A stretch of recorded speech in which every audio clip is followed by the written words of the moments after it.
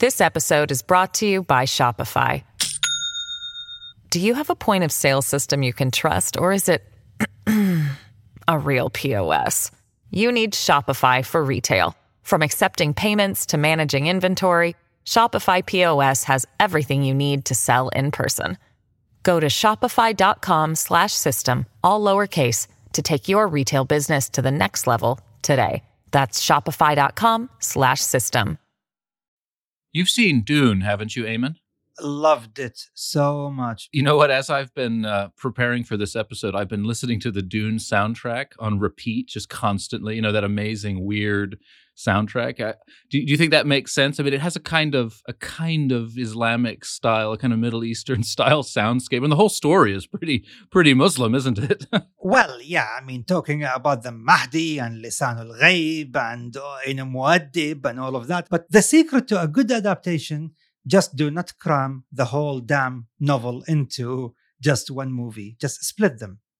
I was thinking that Dune is basically projecting thousands of years into the future, into this kind of Islamic universe, this sort of Islamic galactic empire or something. And of course, in Conflicted, we're trying to go back thousands of years to explain the present. It was like looking in the mirror. With the Dune, it's the opposite of what we're doing.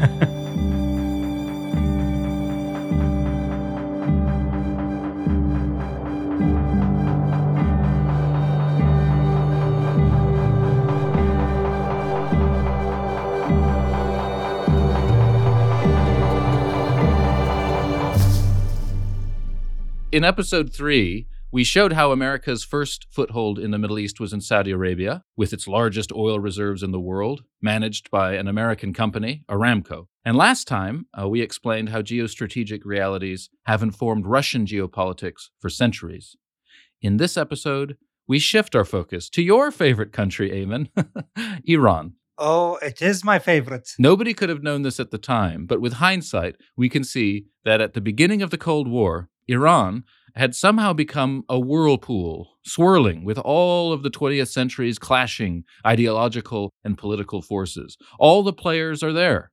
An autocratic monarch in the old style, a newly formed communist party conspiring revolution, aristocratic liberals demanding economic and constitutional reform, Islamist terrorists, big oil, a declining European empire, the Soviet Union reviving Tsarist geopolitics, and of course, America, the new superpower.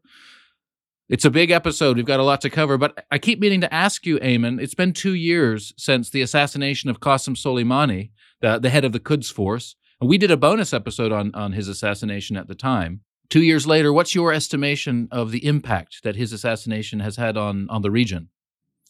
Well, of course, it's very clear that since his assassination and removal from the picture, the fortunes of the groups that Qasem Soleimani used to be the godfather of. Groups like Hezbollah and Iran, even the Houthis. If you see that the Houthis are now having trouble maintaining their grip on power in the territories where they control, and they failed in their offensive to take the historic city of Ma'rib, where the oil fields are located and the hydroelectric dam is located. On top of this, it seems that Qasem Soleimani's favorite groups in Iraq, the BMUs, lost considerable amount of power in the last elections. They went down from 48 MPs in the parliament to only 17. They lost 31 MPs. It shows his absence really, present itself very clearly in the politics of the countries where Qasem Soleimani was active in. Amazing how the Americans, by taking just one man off of the field, could have affected such a big change. If you remember, we described Qasem Soleimani as the hard disk that contains the secrets of Iran's external strategic operations in the region. Take him out and he is offline completely. That hard disk is completely offline. And it is very visible how his absence has created this gap that cannot be filled by anyone else in the Iranian regime's circles. Iran. Ayman, I studied Arabic and Islamic studies, which is why I know a thing or two about that wacky religion of yours. And More than one and two. And I could never say I regret studying Arabic, because Arabic has opened up tremendous cultural and historical and indeed theological vistas to me. That said, if I do have a regret, it's that I didn't study the language that has been described as the language of poetry par excellence. And of course, I'm talking about Persian, or Farsi. Someone once wrote, "What Persian poetry expressed was not an enigma to be solved, but an enigma that was unsolvable." And at the risk of sounding like an unreconstructed Orientalist, this really resonates with me as a kind of Westerner, because for us in the West, Persia has always been like the great enemy, the essential other. It's always been there, but we struggle to imagine it. It's like a mirage. The ancient Persians are almost the mirror image of the ancient Greeks. They're both Indo-European peoples, originally from the Eurasian steppes. They were both newcomers to an already very old Bronze Age civilization in Mesopotamia and the Levant. They were both destined, in ways, to inherit that older civilization.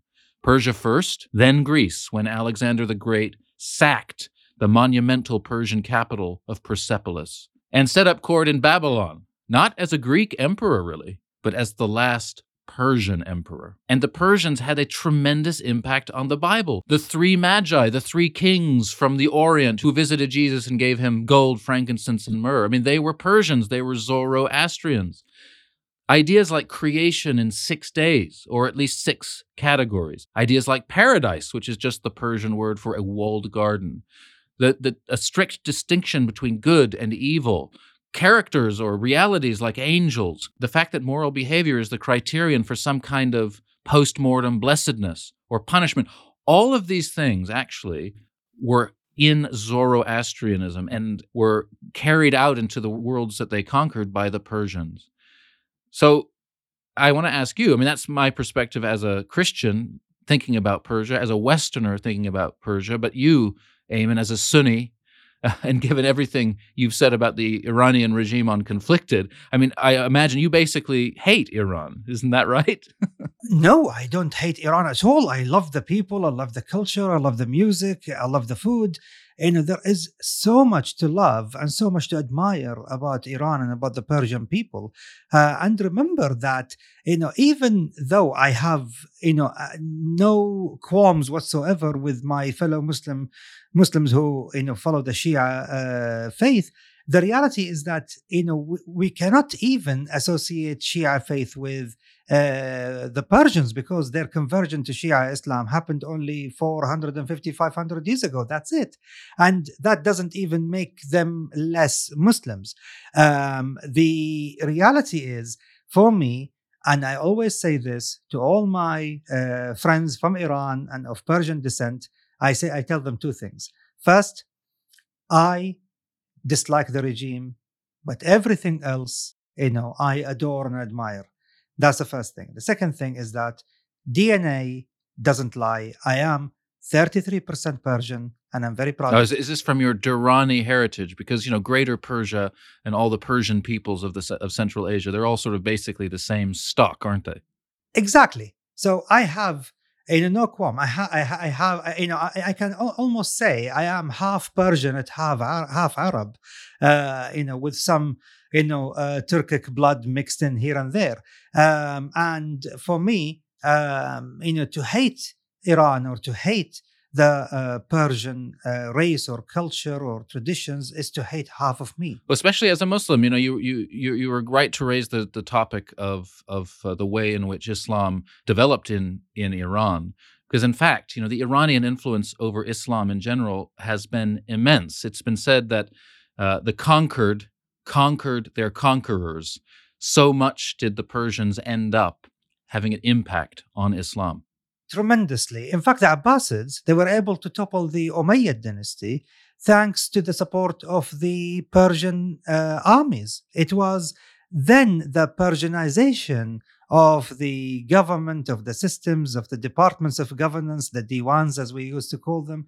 And the golden age of Islam started when the Persians, led by the Abbasids, were able to merge and incorporate what the Umayyads built in terms of civilization and in terms of foundation of the state, and merged with it the science and technology and learning that the Persians brought with them. And then the age of discovery and the age of translation started. And the contribution of Persian scholars to this is immense and cannot be eclipsed at all. That period of history is known as the Iranian Intermezzo, or the Persian Renaissance. It began in the early 9th century, and it continued until the arrival of the Seljuk Turks in the early 11th. We discussed the Seljuks in episode 2 because the Azeris consider themselves to be descendants of those Turkic conquerors.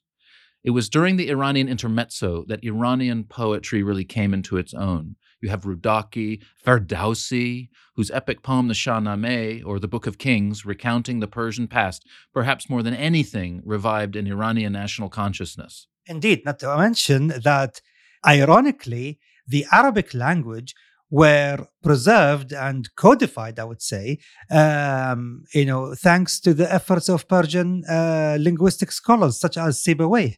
I suppose if you're converted to Islam, the religion of Arabic, you have to know Arabic in order to worship. So the Persians were very invested in getting to know Arabic very well. Indeed, Sibawayh wrote the most comprehensive dictionary in Arabic. Once Islam had grabbed the heart of Iran, there was a sudden explosion of mysticism and visionary theology from Muslim Iran. Al-Hallaj, Suhrawardi, Rumi, Hafiz, Omar Khayyam, Jami, Mullah Sadra. These names are immense in the history of Islam. Iranians contributed so much to the development of that religion. Talking about Rumi, he is my favorite, really my favorite Islamic philosopher and poet. However, one of the funny memes I have seen online, I see his picture and he is saying, my poetry is not about your ex-boyfriend. So I thought it was so funny. For the listeners who don't understand that meme, Rumi is famous for his extremely romantic, love-infused, mystical poetry. Of course, it's all about the love of God, but I think a lot of people today, especially in the West, think that it's like Valentine's Day card stuff. Anyway, I could wax lyrical about what the idea of Persia means to me and all that stuff forever, but I think we need to get back on track. In the last episode, we talked about Russia and Russian geopolitics. Well, Russia and Persia have a very long relationship. As a result of wars between Russia and what was then officially called the Sublime State of Iran in the early 19th century, Azerbaijan was divided in two. We mentioned this in episode 2. The northern part was occupied by Russia, and the southern part remained part of Iran, which is the reason why there are millions of Azerbaijanis in Iran today.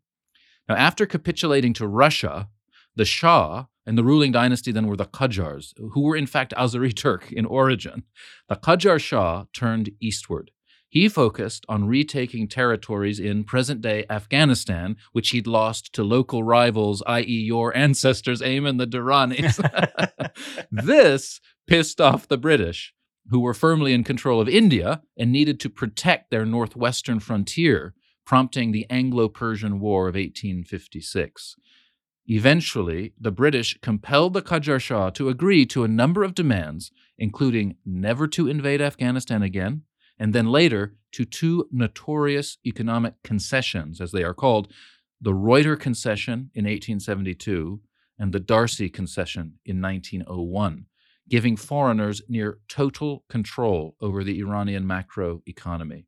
Now, because it found itself stuck between two imperial rivals, Britain and Russia, Iran particularly struggled to withstand the onslaught of modernity, more so even than their Ottoman rivals to the west.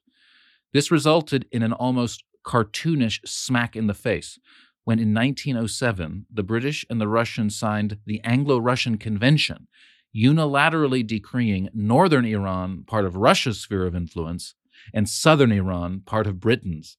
They hadn't even bothered to inform the Shah about this. Typical. 2 years later, in 1909, oil was discovered in Iran, but because of the Darcy Concession, this fell into British hands by the Anglo-Persian Oil Company. As you can imagine, this foreign interference was deeply resented by the religious clerics for obvious reasons, westernization, secularization, evil heathens coming to conquer us, but also by those known as bazaris, the merchant middle class, who watched as profits, usually reserved for themselves, flowed to outsiders instead. In a remarkable precursor to the Iranian Revolution of 1979, in 1906, an alliance of clerics and bazaris, supported by the British as it happens, resulted in what's called the Constitutional Revolution. The Qajar Shah was forced to agree to the formation of a national parliament called the Mejlis, which then drew up a constitution, modeled, strangely enough, on the Belgian constitution. Voting took place, and representatives from around the country were elected, including one Mohammad Mossadegh, about whom we've got more to say later. The Constitutional Revolution wasn't a great success. The clerics quickly began to fear the liberals, who aimed at the secularization of society, so they threw their support back towards the Shah, who was supported by the Russians, who shelled the Mejlis in 1908. The next decade was politically chaotic. The central state lost control of its provinces. The local economy continued to crater, not least because trade with Russia had been undermined by the catastrophic Bolshevik Revolution there, but also because famine broke out during the First World War, which shredded what remained of Iranian sovereignty as Britain basically took full control. It was not good. Now, given this history, Ayman, putting yourself in Iran's shoes, it's not hard to see why Iran's attitude towards Western powers is so mistrustful. In fact, I see a lot of similarities between the Iranians and the Chinese here. I mean, basically, the resentment after the Opium Wars between, China and the Western powers and the imposition of trade sanctions and unfavorable trading terms on the Chinese by the Western powers is almost mirrored exactly. That is in Eastern Asia. Now, in Western Asia, you see that exactly being imposed on the Iranians. Yes, and like Iran, China is also a great and ancient civilization who felt totally offended by being treated like that. They thought, well, we deserve better. We are a great people. Absolutely. I think it is the unfortunate position that Iran found itself in, especially after the First World War. It was never a participating power in the First World War, but nonetheless, they lost between 12 to 15% of the entire population thanks to famine, drought, as well as the Spanish influenza. So the economy was in tatters, and at the same time, the oil wealth, which became so immensely important to the rest of the world, and especially when it comes to military, strategy, and yet they can't benefit from it because the terms of the Anglo-Persian oil company were so unfair that they were receiving nothing but peanuts. Definitely, Ayman. Iranian oil would prove a curse as much as a blessing. Jumping forward a bit to the Second World War. In 1941, Nazi Germany launched Operation Barbarossa, the largest military operation in history, a full-scale invasion of the Soviet Union. Now, this is interesting. This relates to what we talked about in the last episode about Russian geography and its geopolitics. A major prong of the Nazi advance was toward the Volgograd Gap and the Caucasus, i.e., in the direction of Iran. To protect its oil interests there and to maintain a line of supply to its ally Stalin, Britain occupied Iran. To protect its oil interests there and to maintain a line of supply to its ally Stalin, Britain occupied Iran, landing troops in the south who marched northward, while Russian troops invaded from the north and marched southward. The two sides met in Tehran. 30,000 U.S. troops would arrive later after America joined the war. It was particularly humiliating for Iran. The Shah at the time was not a Qajar, but rather the man who had, with Britain's help, overthrown the Qajar dynasty in 1925. Reza Shah Pahlavi. Dun, dun, dun. I mean, Ayman, it's so funny. When I say the name, I just get this sort of, this shock of fear through me. He was such a powerful personality known as the Iron Shah. However, he was still a failure. Oh, poor man. But I mean, he was powerful. You see pictures of him in his eyes. His eyes, they're sort of hypnotic. You look at them and you'll do whatever he says. Reza Shah, a commoner, a mere soldier, and yet immensely formidable. He founded the Pahlavi dynasty. Now, this is the dynasty that would itself be overthrown in 1979. He had done much to limit British control and get back Iranian sovereignty.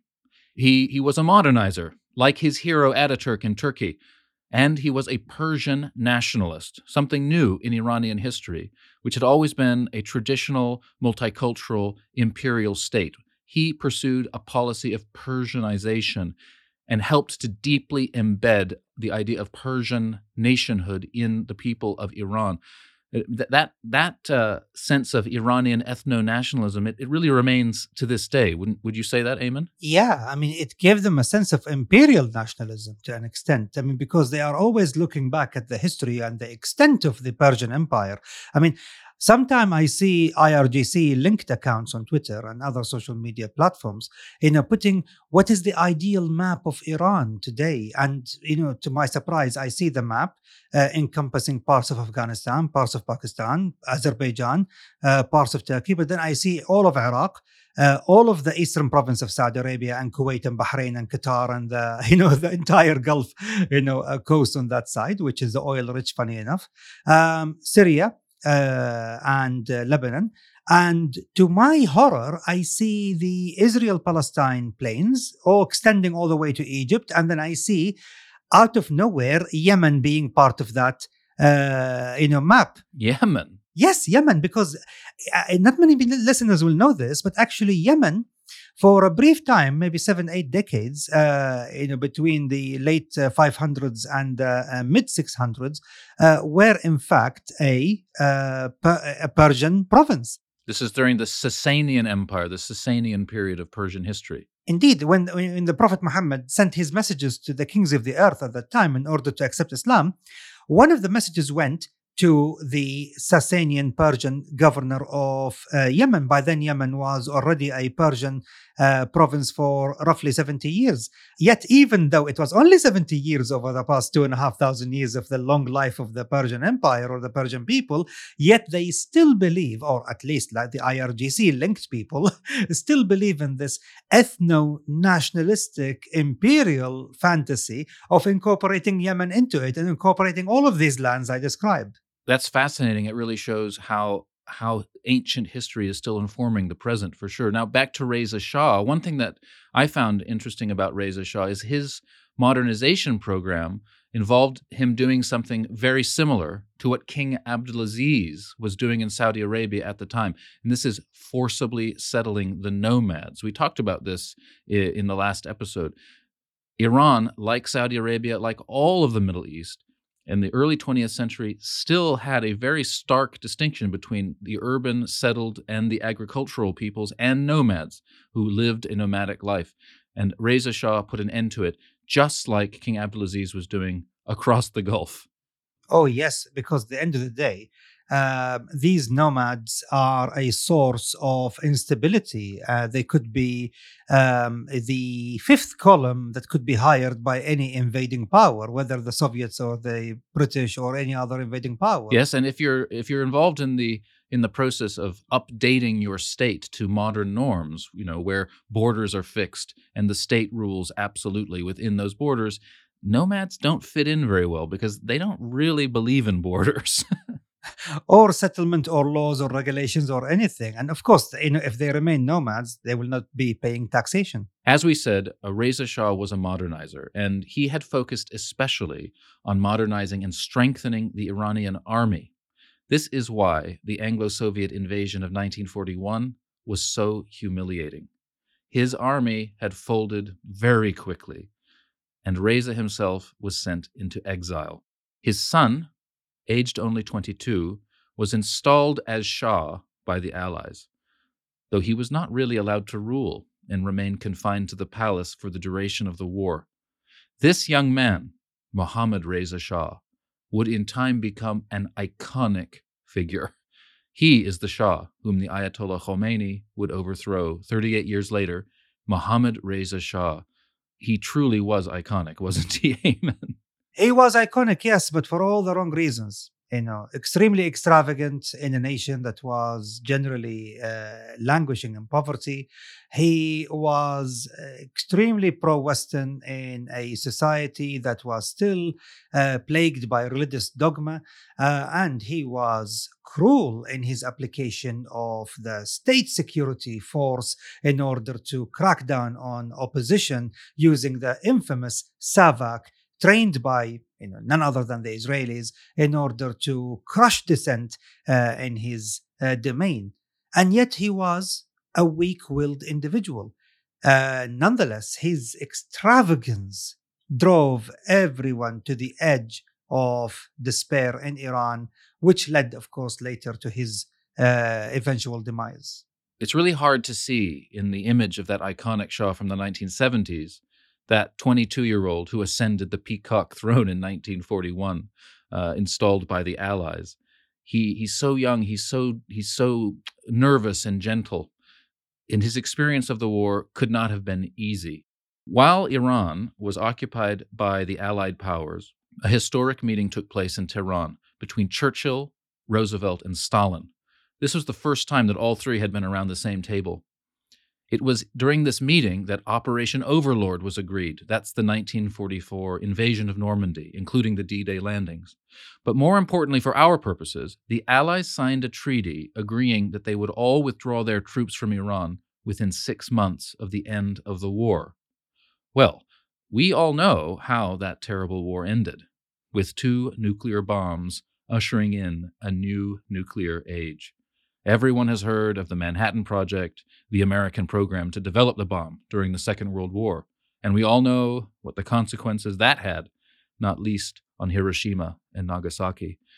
Eamon, give us an overview of how the nuclear age has impacted geopolitics in the Middle East. Which countries now in the Middle East have the bomb? Well, at the moment, there is only one country that is known to possess the bomb, at least as an open secret, which is the State of Israel. But what about Pakistan? Can we include Pakistan in the Middle East? This is a vexed question. I think for the purposes of this podcast, we include Pakistan in the Middle East. If we include Pakistan in the Middle East, and the fact that Pakistan is a staunch ally of Saudi Arabia, militarily speaking, then yes, we can say that Saudi Arabia is, in theory, covered by the Pakistani nuclear defense umbrella.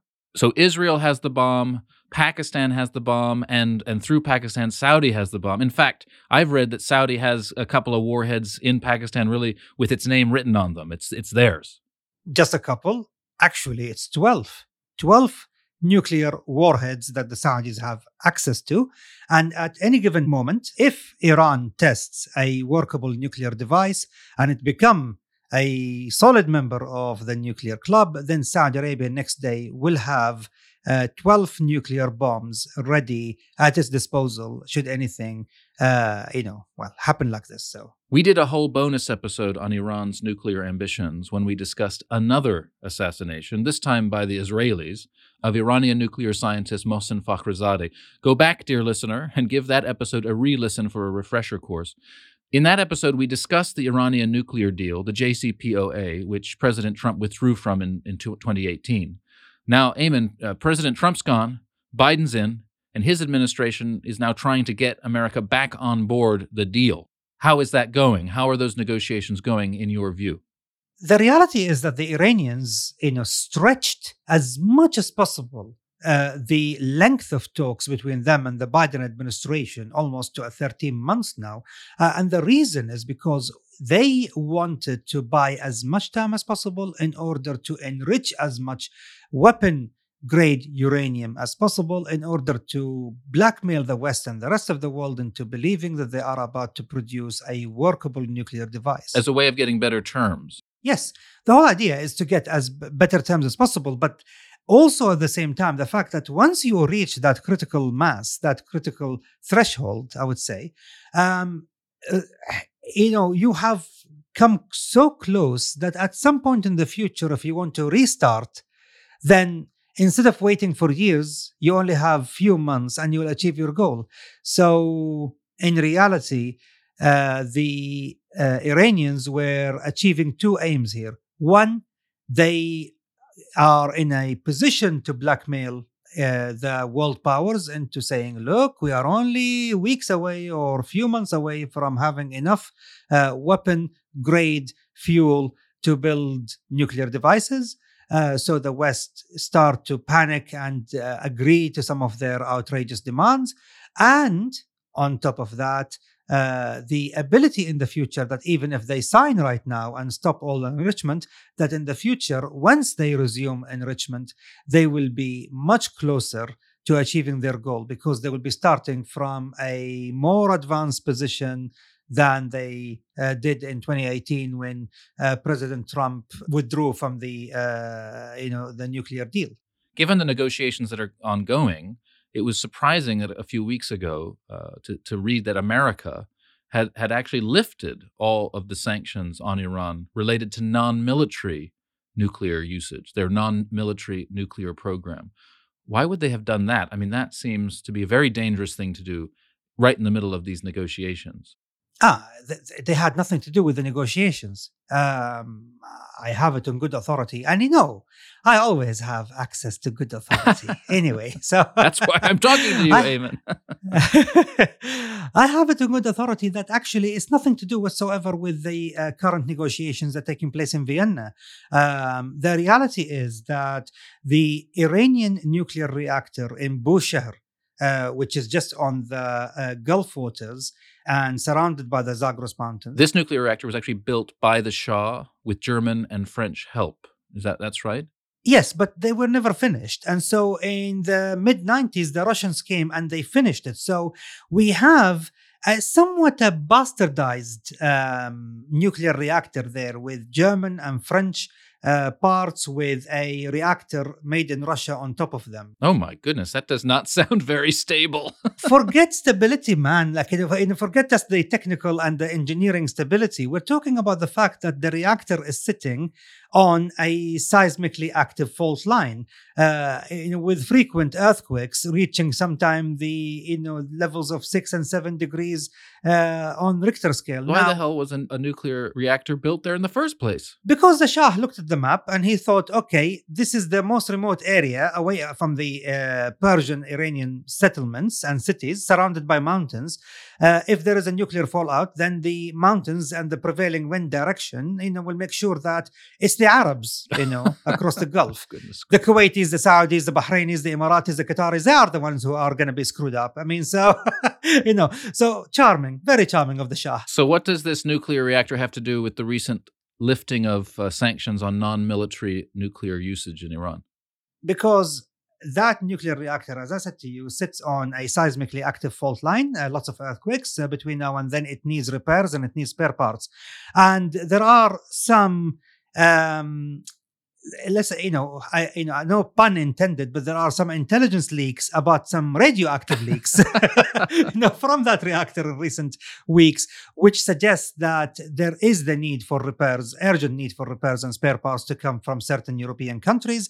So the need for a waiver to these sanctions was necessary. Otherwise, we could have a Chernobyl on the Gulf. And that could spell disaster for the Gulf states. Why? Because Kuwait, as well as the eastern province of Saudi Arabia, as well as Bahrain, Qatar, and to a greater extent also the UAE, rely on desalinated water produced from, they suck the water from the sea, they remove the salt, it becomes a drinking water for the people who live in the desert where there are no lakes or rivers or even significant amount of rainy days. So if the waters of the Gulf are to be contaminated with radioactive materials from that nuclear reactor on the Iranian side, say goodbye to the fisheries there.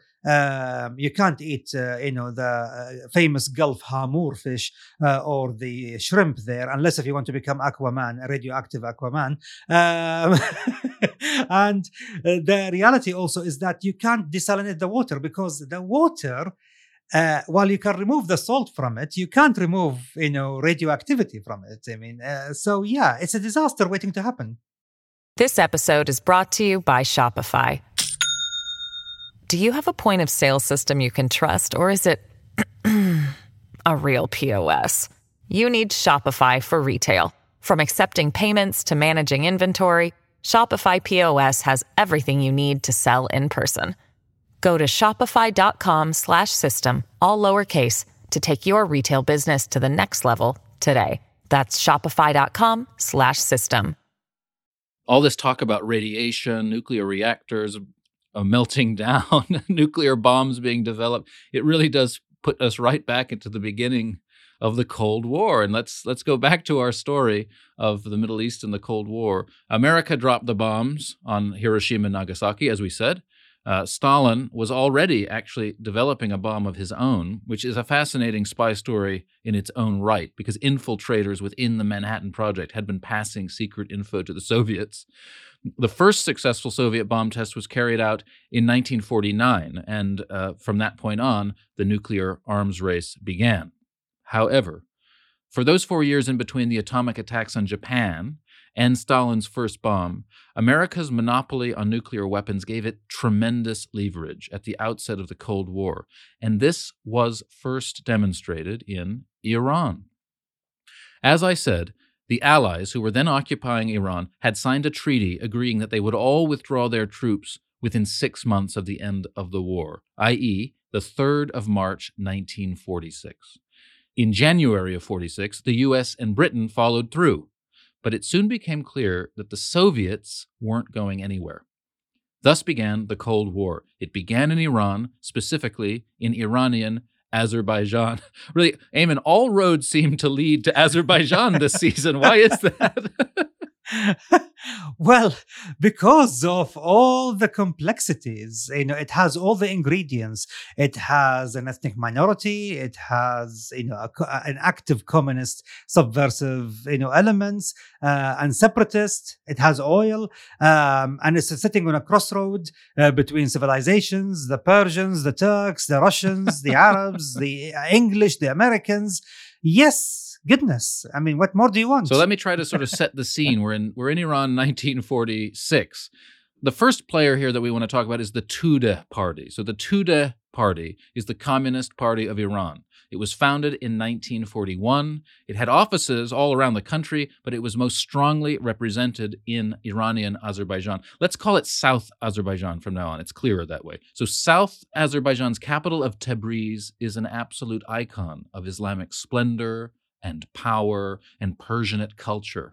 Tabriz had featured heavily in the Persian-Russian wars that we discussed before, and thus the province as a whole had fallen within Russia's sphere of influence in Iran.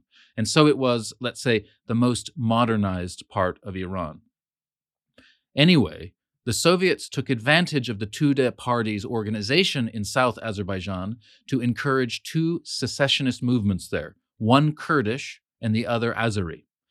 In addition to communist partisans, local Azeris and Kurds were angry at the Persianification policy which the exiled Reza Shah had imposed on them.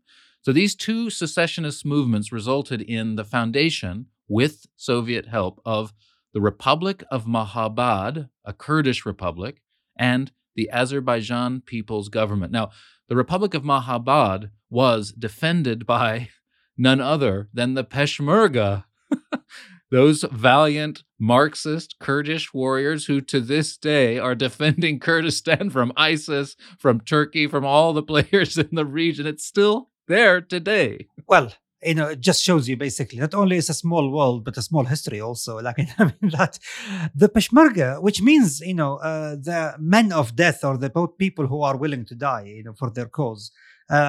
Yes, their roots are Marxist, and that remained so for a very long time. And I think because of the fact that they were always opposing at one time or another, either a pro-Western nation or a pro-Western power like Iran, or a pro-Western power like Turkey, because Turkey was a NATO member, and the Shah was always perceived as a pro-Western, and therefore their adoption of Marxism was inevitable at some point.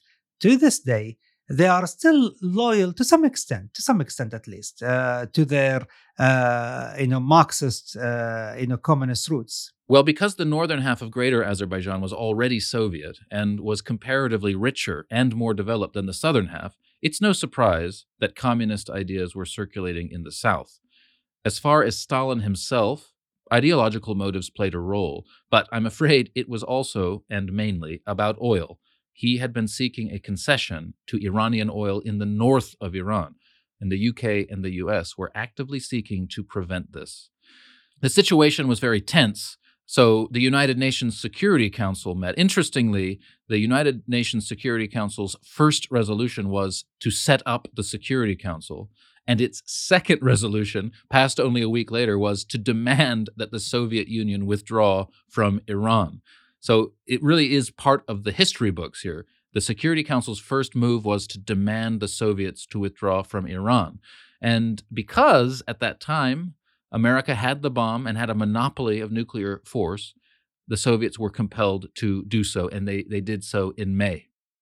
Yeah, but it wasn't just pure muscle by the Americans. Also, they were trading with Stalin. Okay, get out of Iran, and in return, we will reduce the amount of military aid we give to the Chinese nationalists who are fighting your allies, Mao and his forces. It's amazing, it just goes to show that in the Cold War, no event happens in a vacuum. Something in Iran is actually linked to something that's in China, that's something in Moscow, that's something in God knows where.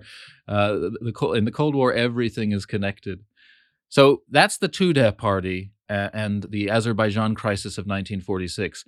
As the 40s unfolded in Iran, other players arose onto the scene, one of whom, very interestingly, is a group called Fedaiyan-e-Islam. This group, which actually still exists in Iran, is a precursor to the sort of Islamic terrorist movements that we know today. They were nationalists, so they weren't a globalist Islamic movement, but they were nationalists, and they assassinated several Iranian politicians in the late 40s and the early 50s. And though the Shah would blame it on communists, in 1949, Fedaiyan-Islam actually tried to assassinate him. So, Ayman, this raises the question, what has Iran's impact been on the development of Islamic radicalism in general? I'm thinking in particular of the name Jamal ad-Din al-Afghani, a 19th century political thinker who has been called the father of Islamic modernism. He advocated pan-Islamic unity against Western domination. And in fact, in 1869, one of his followers assassinated a Qajar Shah. Indeed, he is one of the most influential figures who, of course, resided in Egypt at some point and taught in Al-Azhar University.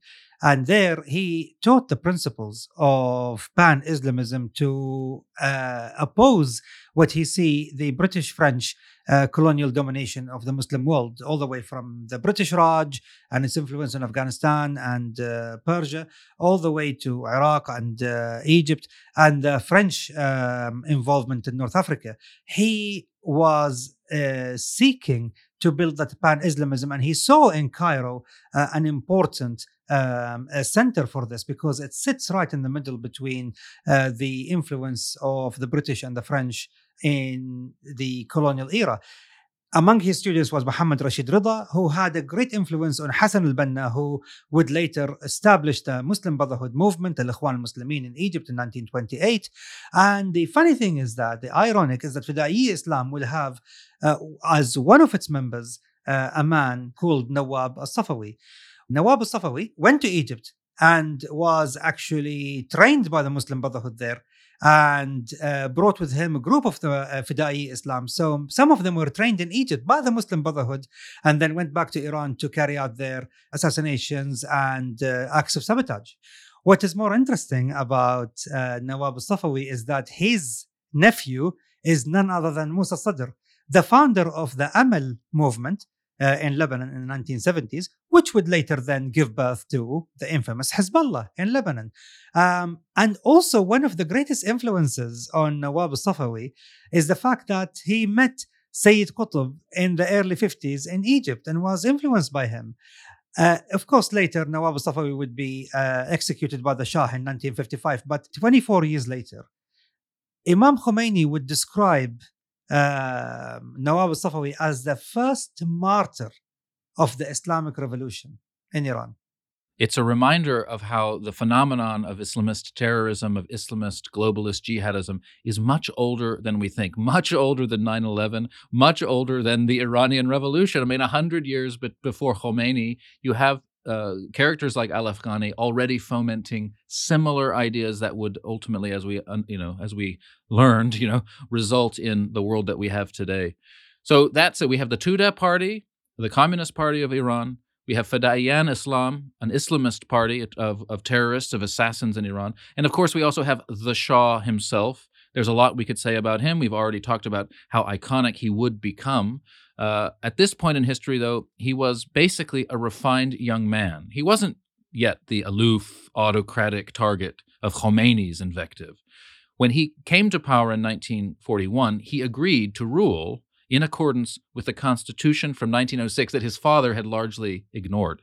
He reopened the Iranian parliament, the Mejlis, on genuinely representative lines, and in the 1940s, for the first time, Iran experienced a genuinely pluralistic democracy, with different parties pursuing different ideologies, all vying equally for power. The Shah would end up favoring American power over the Soviets, for sure. In fact, he was genuinely spooked by Stalin, convinced that he had designs on Iran. The events of 1946 did not convince him otherwise. This is why he blamed the communists when he was almost assassinated, and he banned the communist Tudeh party, which then went underground. It's all very Cold War, isn't it, Eamon? I mean, what must spycraft have been like in Iran at the time? And we were talking the CIA was there, MI6 must have been there, the KGB or the MVB as it then was. And the KVND, and so there were so many different intelligence agencies and spies operating there, and behind them you have the machinations and the intrigue of the oil industry. Absolutely. Before too long, all of these players would be implicated in a Cold War event so notorious that it still informs Iranian attitudes to Western powers. I'm referring, of course, to the infamous coup that overthrew Prime Minister Mohammad Mossadegh in 1953. Eamon, what resonance does the name Mohammad Mossadegh have in the Middle East today? For Iranians, he and other people in the Middle East, he represents, the symbol of defiance against greedy, Western power seeking to rob a nation of its natural resources and the profits of that natural resources. He wanted to negotiate a fair settlement, and the powers that be, I'm talking about the British here, rebuffed him. So, for many Iranians, he is a symbol of defiance. He is also the ultimate symbol of grievance against the West and against the Americans and the British for what happened next. Mohammad Mossadegh was born in 1882. I mean, can you imagine that? When he came to power in 1951, he was almost 70 years old, and he had lived through all of the history that we've been talking about. The Russian, British, Soviet, and now American interference in the country. He was related to the Qajars, and in fact, he married the granddaughter of the Qajar Shah who'd been assassinated by the follower of Al-Afghani. It's really, everyone's connected. He was indeed well connected. He was educated in Switzerland and had always opposed Reza Shah because the Shah ignored the constitution. At heart, Mohammad Mossadegh was a nationalist. Now, in 1949, after the failed assassination attempt against the Shah began a move toward greater authoritarianism. He managed to push through reforms to the constitution, diluting the power of parliament and increasing his own power, followed by new elections that summer, which were compromised by claims of fraud and corruption. Newsflash, all of the elections that take place over the course of this story are compromised by fraud and corruption. It was endemic. Here's something really interesting. Mossadegh responded to that rigged election in the summer of 1949 by organizing a mass protest movement. In a sign of the revolution, really, later in the 70s, students were mobilized and a sit-in was organized, the whole panoply of modern, peaceful mass protest. The Shah capitulated. He promised fairer elections in the future, and the protest movement coalesced into a new coalition of political parties called the National Front, with Mossadegh as its leader. They sought liberal reforms, and at the top of their policy platform was a demand that would cause a political earthquake really globally, and that was oil nationalization. Ayman, paint a picture of how the oil concession in Iran was being managed at that time and why that would have made Mossadegh and the nationalists so angry. As you mentioned, Thomas, before, the Darcy Agreement, the treaties that were signed regarding the concessions of trade and natural resources meant that the vast majority of the profits would go to the company that is actually doing the excavation, the extraction, and the transportation. So in modern times, a company like Shell or BP or any other company or ExxonMobil would come to a country, would sign a deal in which they will say, okay, we explore the oil, we dig up the oil, we refine it, and we split the profits, 33-67, 35-65, 40-60, but the majority goes to the country, where the resources, are located. However, in the Iranian question, something like more than 90% of the profits, in fact, more than that, were going to the Anglo-Persian oil company. And 51% of that company was owned by the British state. So really, the profits were going to the British government and not to the Iranian government. Not at all. Whatever that was going to the Iranian government were just mere basic royalties. I mean, we're not talking about 5 or 6%, and which was absolute peanuts, minimal. Especially when Mohammad Mossadegh would have looked around and seen the other sorts of deals that oil companies had struck with other governments. Venezuela first successfully negotiated a 50-50 deal. And then in 1950, your friend King Abdulaziz of Saudi Arabia managed to negotiate the same deal with Aramco, a 50-50 split. Mossadegh was actually seeking precisely that, and yet the British said no.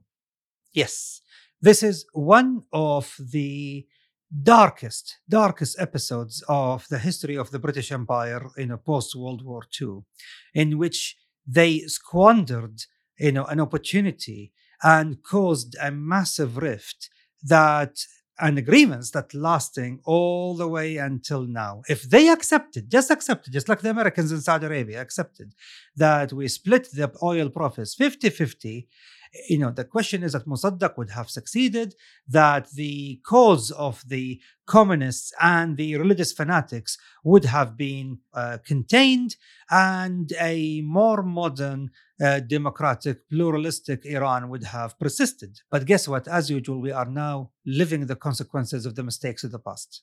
That's true. I think we owe it to the British to put ourselves in their shoes for a second. And after the Second World War, the British state was effectively bankrupt, hemorrhaging money. They really, really relied on the monies from selling Iranian oil to keep their own country going. And this doesn't defend their decision, but it explains why they were so unwilling to grant a 50-50 deal to the Iranians. Mossadegh's chief policy was the nationalization of Iran's oil. And this presented him with a political problem, which, in fact, Ayman, to be honest, has been presenting me with a political problem, i.e., wrapping my mind around Iranian politics in the early 1950s. All of the events, the political events, the elections, the backstabbings, the coalitions, the fallings out, all of these things that happened during the rise and fall of Mohammad Mossadegh, they really are a brain buster. I swear to God. Absolutely. That's why the ruling class in Iran right now, the mullahs, they have turbans wrapped up around their heads in order to wrap the Iranian politics around their heads. Right. So Mossadegh is leading this new party, the National Front, but it has nothing like a majority in parliament, and so only has minority influence. Nonetheless, Mossadegh is a capable political operator, a good manipulator of the modern media, and becomes the chair of the parliamentary committee overseeing the oil question. His emphasis on nationalism and oil nationalization resonated with the masses, and his personal popularity was growing. However, he had a problem. Mossadegh was a liberal, but the vast majority of Iranians were conservatives. I mean, they generally favored nationalism. They wanted Iranian sovereignty to be secured, but they were conservative. They were generally loyal to the monarchy, and they were certainly religious. There was a man in parliament, Abul Qasim Kashani, who sort of represented the religious interests of the country. He was, in fact, allied to Fidaiyan Islam. Mossadegh hoped he could manipulate Kashani into getting his oil nationalization policy passed. So Kashani was a nationalist, right? Mossadegh said, okay, I'm going to appeal to his nationalism to get my oil nationalization bill passed. Kashani was an Islamist, and he wanted Sharia law to be the law of the land, so he hoped he could manipulate Mossadegh into imposing Sharia law. Then, in March 1951, a Fidayani Islam fanatic assassinated Prime Minister Ali Razmara, angered by Razmara's pro-British stance. 1 week later, with Kashani's help, Mossadegh was able to get a bill passed nationalizing the oil industry. And then, a month after that, Parliament told the Shah that Mossadegh was their nominee for Prime Minister. To his credit, the Shah agreed, and even signed the nationalization bill. He supported nationalization now, mainly because he hoped it would increase his popularity with the people. He was afraid he was losing popularity as Mossadegh gained popularity. As we said, Mossadegh was seeking a 50-50 deal. Well, Britain went nuts. They withdrew their personnel from the oil fields of Iran, which meant that oil production stopped. They imposed sanctions on the country, preventing imports of staples like sugar. Iran didn't have a tanker fleet of its own, so without British help, they couldn't produce or even export oil. It was a total shit show. Negotiations with the British were going badly, the economy was in a free fall, there was political violence on the street as nationalists clashed with communists, clashed with religious enthusiasts. It was chaos. Conservatives began to waver in their support for Mossadegh and nationalization, especially after Mossadegh, in a series of brilliant tactical moves, was granted emergency powers by Parliament, effectively sidelining the Shah. Mossadegh was making his liberal, anti-monarchical position plain. The Shah began to turn against him, as did Kashani, who realized that Mossadegh was a secularist with no intention of imposing Sharia law. This, Eamon, is where your friends, the spies, come in. As soon as the oil nationalization bill had passed, Britain had been doing what it could to remove Mossadegh from power. MI6 were bribing parliamentarians, religious clerics, and other conservative groups. Mossadegh had hoped the U.S. might support him, but Cold War politics got in the way, especially after President Eisenhower came to power. The Soviet Union's reach had recently expanded in Central Europe, China, and Korea, and because the Tudeh party had supported Mossadegh, Eisenhower feared losing Iran to the Soviets too. So the CIA began working with MI6 to undermine Mossadegh's grip on the government.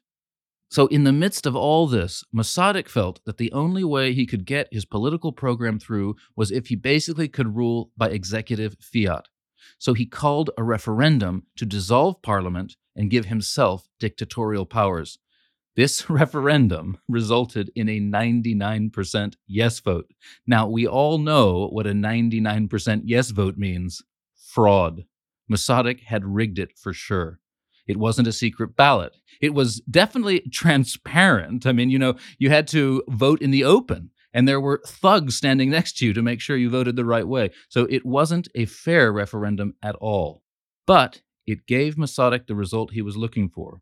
Permission, as he saw it, to rule as a dictator. This was bound to freak his opponents out. The conservatives, top generals in the army, MI6 and the CIA, and the Shah, none of them could accept Mossadegh as a dictator, so they pressed go on a plan that they had been cooking up for a while, a plan known as Operation Ajax. The plan was quite simple. The Shah was going to use his powers to dismiss Mossadegh unilaterally without there being elections and replace him with a man of their choosing, a general called Zahedi. This was the plan. On the 15th of August, 1953, they pressed go.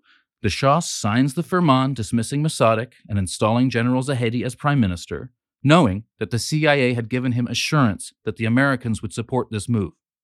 But the Tudeh party, the Communist Party of Iran, which had been made illegal, which had gone underground, and which had been an on-again, off-again ally of Mossadegh and the National Front, and over the last few years had infiltrated the Iranian army, the Tudeh party found out about the plot in advance and warned Mossadegh about it. So as the Shah's men were going to Mossadegh's palace with the firman dismissing him, suddenly Mossadegh supporters burst into the streets, and there was a sort of riot preventing this from happening. This freaked out the Shah even more. Spooked, he fled the country. I mean, it's actually quite a remarkable and cowardly thing. He just up and fled the country. Some coup. He flees the country and ends up in Rome, the CIA meet him there. Probably, I don't know, they give him a hug. What do you do when the strong man you thought you were going to support to take power just runs away to Rome? So Mohammad Mossadegh thinks, I've survived. The coup has failed. So he sends his supporters back home.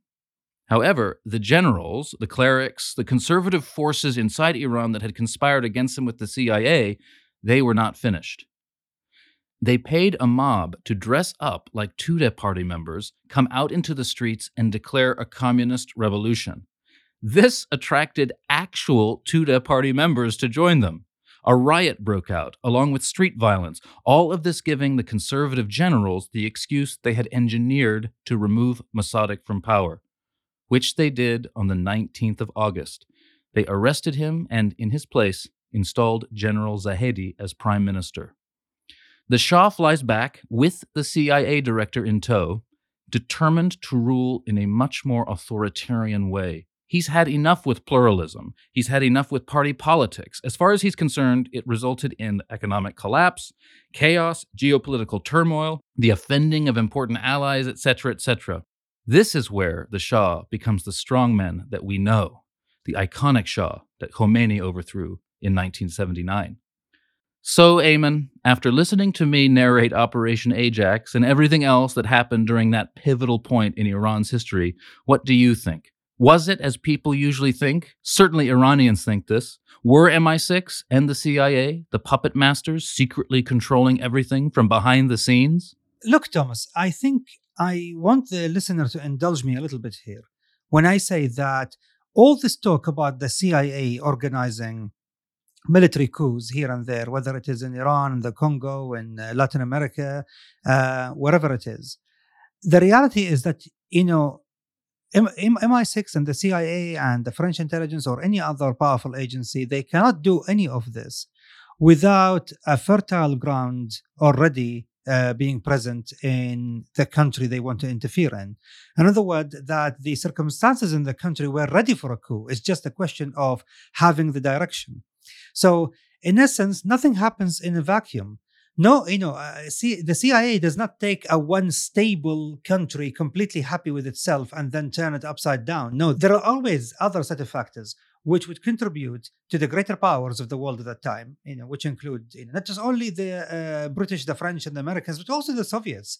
When they want to do something, in their interest, they would basically come and say, "Okay, this country, I can change. I can exact change because the change, there is a fertile ground for change." In Iran at that time, there were too many forces at play, too many interests, too many political parties, constantly changing sides, too many class-based issues. It was too complicated. And ultimately, Mohammad Mossadegh, for all of his genius as a politician, he kind of dug his own grave. Yeah, he alienated so many of his traditional allies, including the Shah himself. He could have gained these powers if he just went to the Shah and said, Your Majesty, I need to enact these policies. Please, could you help me? I mean, he could have, hid behind the Shah, behind the legitimacy of the Shah, and the two could have worked things out together. But guess what? When you are trying to give the appearance of, being a backstabber, guess what? People will stab you in the front. Well, there you go. That's our best attempts to explain the checkered political history of Iran in the early part of the 20th century and at the very beginning of the Cold War. Mohammad Mossadegh. As we said, his memory resounds until the present. Iranians to this day, convinced that their one chance for a proper liberal democracy was thwarted by the CIA, still invoke Mossadegh when they shake their fists at America and at the West. Reasonably to some extent, but I do think that it's a little bit over-egged. I think that as I say, it was much more complicated than that. Nonetheless, as we'll see in the next episode, very soon after Mohammad Mossadegh's downfall in Iran, an Arab leader of immense historical importance, learning from Iran's failed experiment of oil nationalization and negotiations with the West, would create an even greater geopolitical earthquake. I mean, of course, the president of Egypt, Gamal Abdel Nasser. Very ominous. On the next episode, we'll tell you all about Gamal Abdel Nasser and his impact on the Middle East. This is your bi-weekly reminder that if you're not doing so already, you can follow the show at MHConflicted on Twitter and Facebook and argue over the finer points we've raised with other fans of the show on our Facebook discussion page. You can find that by searching Conflicted Podcast Discussion Group over on Facebook. Finally, I wanted to let you all know that at the end of each episode, Eamon and I choose a question from a listener and answer it in our exclusive extended bonus feed. If you would like to be featured, ask us your questions on Twitter or Facebook, and then, to hear your name on the podcast and get your answer, subscribe to ad-free listening and extended bonus content for just 99p on Apple Podcasts, or if you listen on Spotify, you can find Conflicted Extra, also for just 99p per month. And that, as they say, is that. Please join us in 2 weeks' time for another exciting episode of Conflicted. Conflicted is a Message Heard production. This episode was produced and edited by Rowan Bishop. Sandra Ferrari is our executive producer. Our theme music is by Matt Huxley.